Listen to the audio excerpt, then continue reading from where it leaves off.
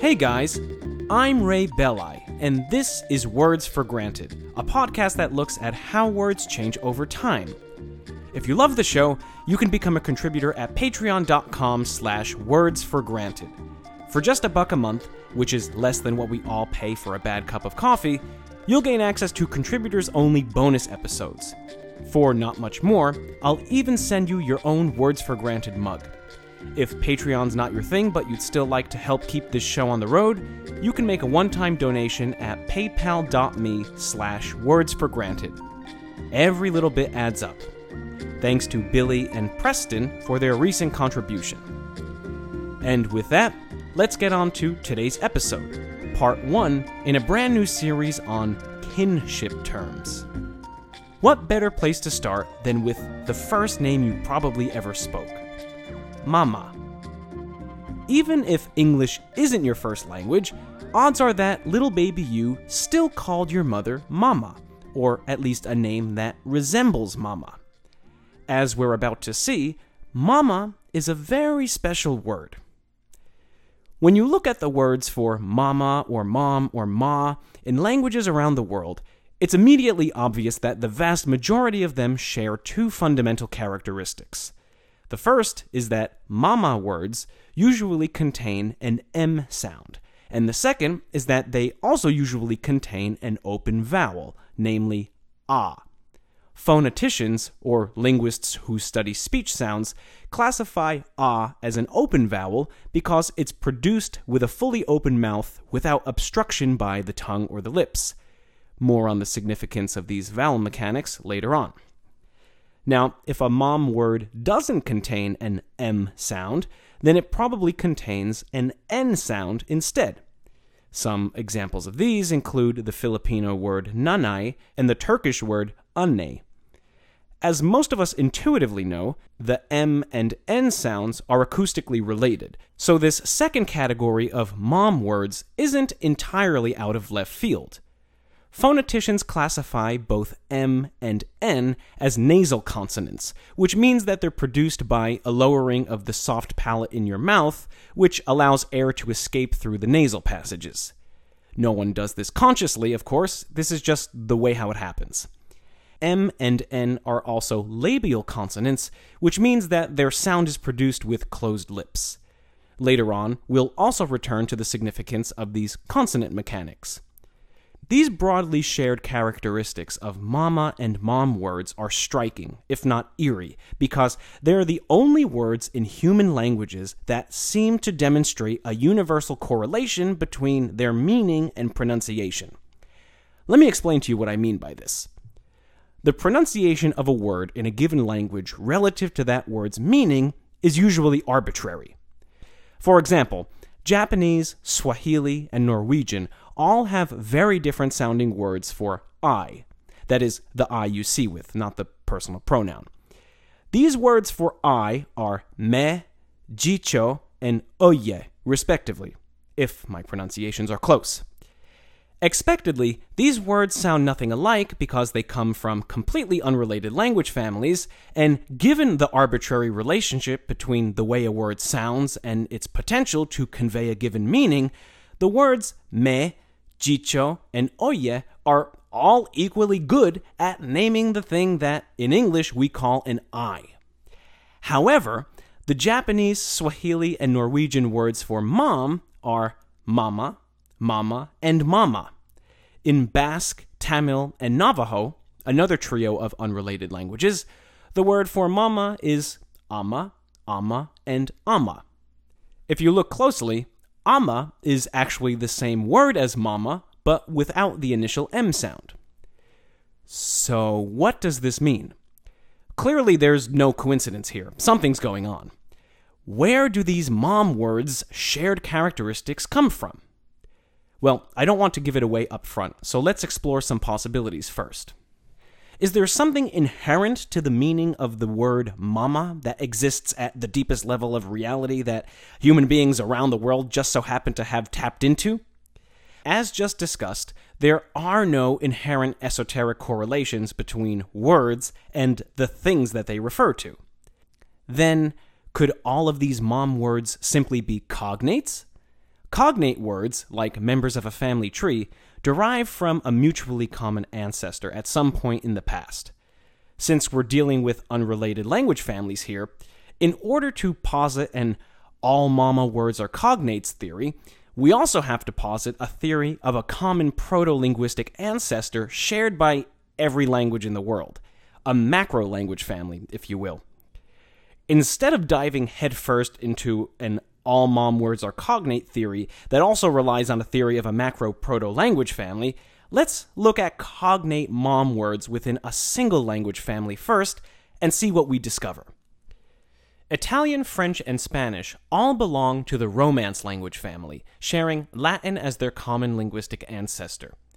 The Italian, French, and Spanish words for mama, with a slight variation in accent, are mama, mama, and mama.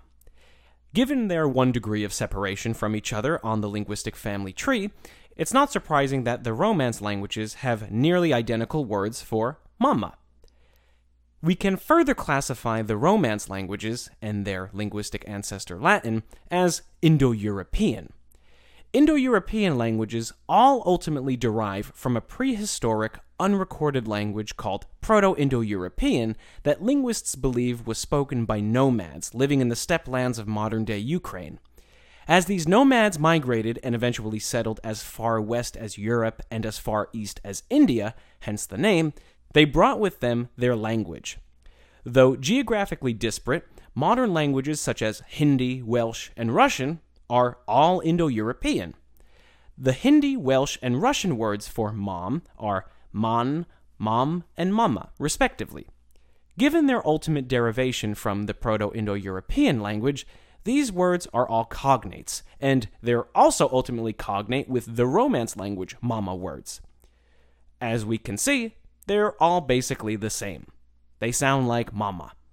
But if they're all cognates, that's to be expected, right? Well, no, not exactly. This very high degree of cross-linguistic similarity is actually not to be expected of cognates, especially not over the course of very long periods of time. Consider this. The Romance languages broke off from Latin, their mutual linguistic ancestor, around 1500 years ago. Hindi, Welsh, and Russian broke off from Proto-Indo-European, their mutual linguistic ancestor, about 4,000 or 5,000 years ago. Yet the Hindi, Welsh, and Russian mama words are just as similar as the mama words in the much closer related Romance languages. Although we haven't looked at every Indo-European mama word over the last 5,000 years, you can take my word for it. They're basically all the same. Even for languages within the same language family, the conservatism of these mama cognates across over such long periods of time is simply abnormal. One of the constants of language is that language is always changing. Pronunciations change, meanings change, even entire grammars change. But in the case of these Indo-European mom words, we see an exception to the very rule that this entire podcast is based on. Contrary to the Words for Granted tagline, today's episode is really about how one particular word doesn't change over time. I think it's clear that the conservatism of the many Indo-European mom words must be attributed to something other than the fact that they're cognates. If the theory of cognates can't account for the similarity of mama words within a single language family, then it certainly can't account for their similarity in unrelated languages around the world. In spite of this, since we as English speakers speak an Indo-European language, you might be wondering what the Proto-Indo-European root word for mom is. Well, according to historical linguists, that ancient root word probably sounded like ma. The Proto-Indo-Europeans combined that root word with the suffix ter, which they used as a grammatical marker of agency, thus producing the word mater, which has come down to us as the word mother. Mother, of course, is the formal way of referring to a woman who bears a child. Unlike the near universality of mom and mama words, when we look at words for mother in languages around the world, we encounter much more variety in form and pronunciation. Why would that be? While both mother and mama refer to the same person, that is, a woman who has born a child, Words like ma, mama, and mom are terms of intimacy and affection. They're used by children in reference to their mother. In fact, mama, or whatever the equivalent word is in a given language, is usually the first word that babies learn to speak. Considering this fact, in pursuit of the answer to the question, why do all mama words sound so similar, maybe we should turn our attention to babies and the earliest stages of language acquisition. But first, a word from our sponsor. Words for Granted is a proud member of the CLNS Media Network, and today's episode is brought to you by the Great Courses Plus. Do you consider yourself a lifelong learner? Do you enjoy learning at your own pace, anytime, anywhere? If so, then you should really check out the Great Courses Plus. The Great Courses Plus offers unlimited video access to academic lecture series by some of the world's leading professors. This is college-level learning, but without the pressure of homework, grades, and student loans. With the Great Courses Plus app, you can stream or download their entire video library onto your phone. While the guy next to you on the train is playing a dumb video game on his phone, you can be catching up on that college course that you always wish you had taken.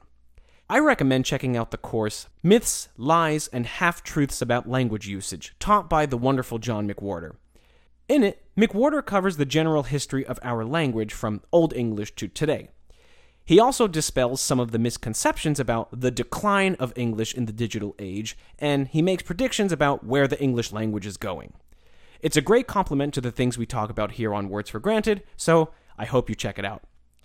For a limited time, the Great Courses Plus is offering listeners of this show 1 free month of unlimited access to their entire library. To claim your free month, you'll need to sign up through my special URL, thegreatcoursesplus.com/words. That's thegreatcoursesplus.com/words. Really, it's my pleasure to have the opportunity to share this deal with you, so don't miss out. thegreatcoursesplus.com/words. And back to our regularly scheduled programming. So maybe the universality of mama words in languages across the world has something to do with babies. What do we know about the way babies communicate in the earliest days of their lives? Before babies can speak words or even possess a concept of what language is, they still can make a lot of noise. Mostly they make nonsense vowel sounds and they cry. Often these are one and the same thing. When a baby opens its mouth, the easiest sound for it to make is ah. All it has to do is keep its mouth open and push air out through its vocal tract. The tongue doesn't have to do anything. The lips don't have to do anything. Doctors ask us to make the ah sound when they look down our throats because it forces us to open up wide and keep the tongue low. Now, if a baby opens its mouth and naturally produces this ah sound, at some point, it will get tired and have to close its mouth. If you keep a continuous flow of air going through the vocal tract and then close your mouth, observe what happens. The sound that's naturally produced is the M sound.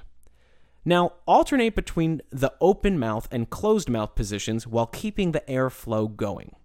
What you get is this.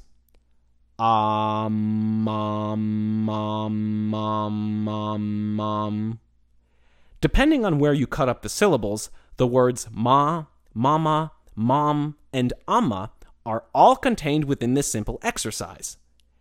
I think you can see where this is going.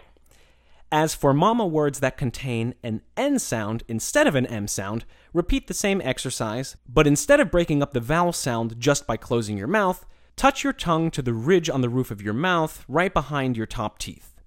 Try it out and see what happens.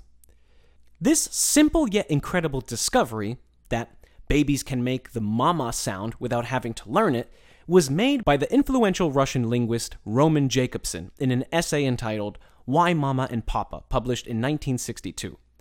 Jakobson further links the universality of mom words to breastfeeding and the need for nutrition. He writes, long quote, "Often the sucking activities of a child are accompanied by a slight nasal murmur, the sound, which is the only phonation that can be produced when the lips are pressed to the mother's breast or to the feeding bottle and the mouth is full. Later, this phonatory reaction to nursing is reproduced as an anticipatory signal at the mere sight of food and finally as a manifestation of a desire to eat, or more generally, as an expression of discontent and impatient longing for missing food or absent nurser, and any ungranted wish. When the mouth is free from nutrition, the nasal murmur may be supplied with an oral, particularly labial release. It may also obtain an optional vocalic support. End quote. In other words, he draws a connection between the M sound in mom words and the sound we make around good food. I find it both fascinating and convincing that they both go back to breastfeeding. When babies use these mom words and similar sounds to get their mother's or anyone's attention, really, they're speaking. However, this speech act is only interpreted as such from the point of view of the mother. When the earliest human babies looked into their mother's eyes and said, or mama, those babies weren't consciously addressing their mothers by an affectionate name. What they were doing was making the sound that they'd learned to associate with breastfeeding, and breastfeeding equals survival. However, from the point of view of the earliest human mothers, it would have seemed as if these babies were calling them mama, thus giving rise to the meaning associated with what would become the word mama. This pattern happened again and again for thousands of years and in thousands of languages across the globe. As far as we can tell, this natural instinctual phenomenon has remained unchanged since the beginning of human history. To put it in other words, the word mama, or at least some word very close to mama, is probably the earliest word spoken by human beings, and it's a word that we still have with us across the globe today. Now, what about the cross-linguistic words for dad? Do they have predictable characteristics too? As it turns out, they do, but with a bit more potential for variation. In the next episode, we'll be looking at dad words from around the world. We'll also be looking at how the word father played a crucial role in the discovery of the Proto-Indo-European language. If you don't know what I'm talking about, it's an amazing story, and I can't wait to share my take on it with you. Okay, if you love the show, again, I'd like to remind you that you can sign up to show your support at patreon.com/wordsforgranted. If that's not in your budget, you can still leave a rating and review on Apple Podcasts or your podcast directory of choice. Those ratings and reviews really help the show grow, and they give me feedback about what I can do to make the show better. I am on Twitter at @WordsForGranted and Facebook as Words for Granted, and you can email me directly with questions, comments, and concerns at wordsforgranted@gmail.com. Have a great day. I'll catch you next time here at Words for Granted.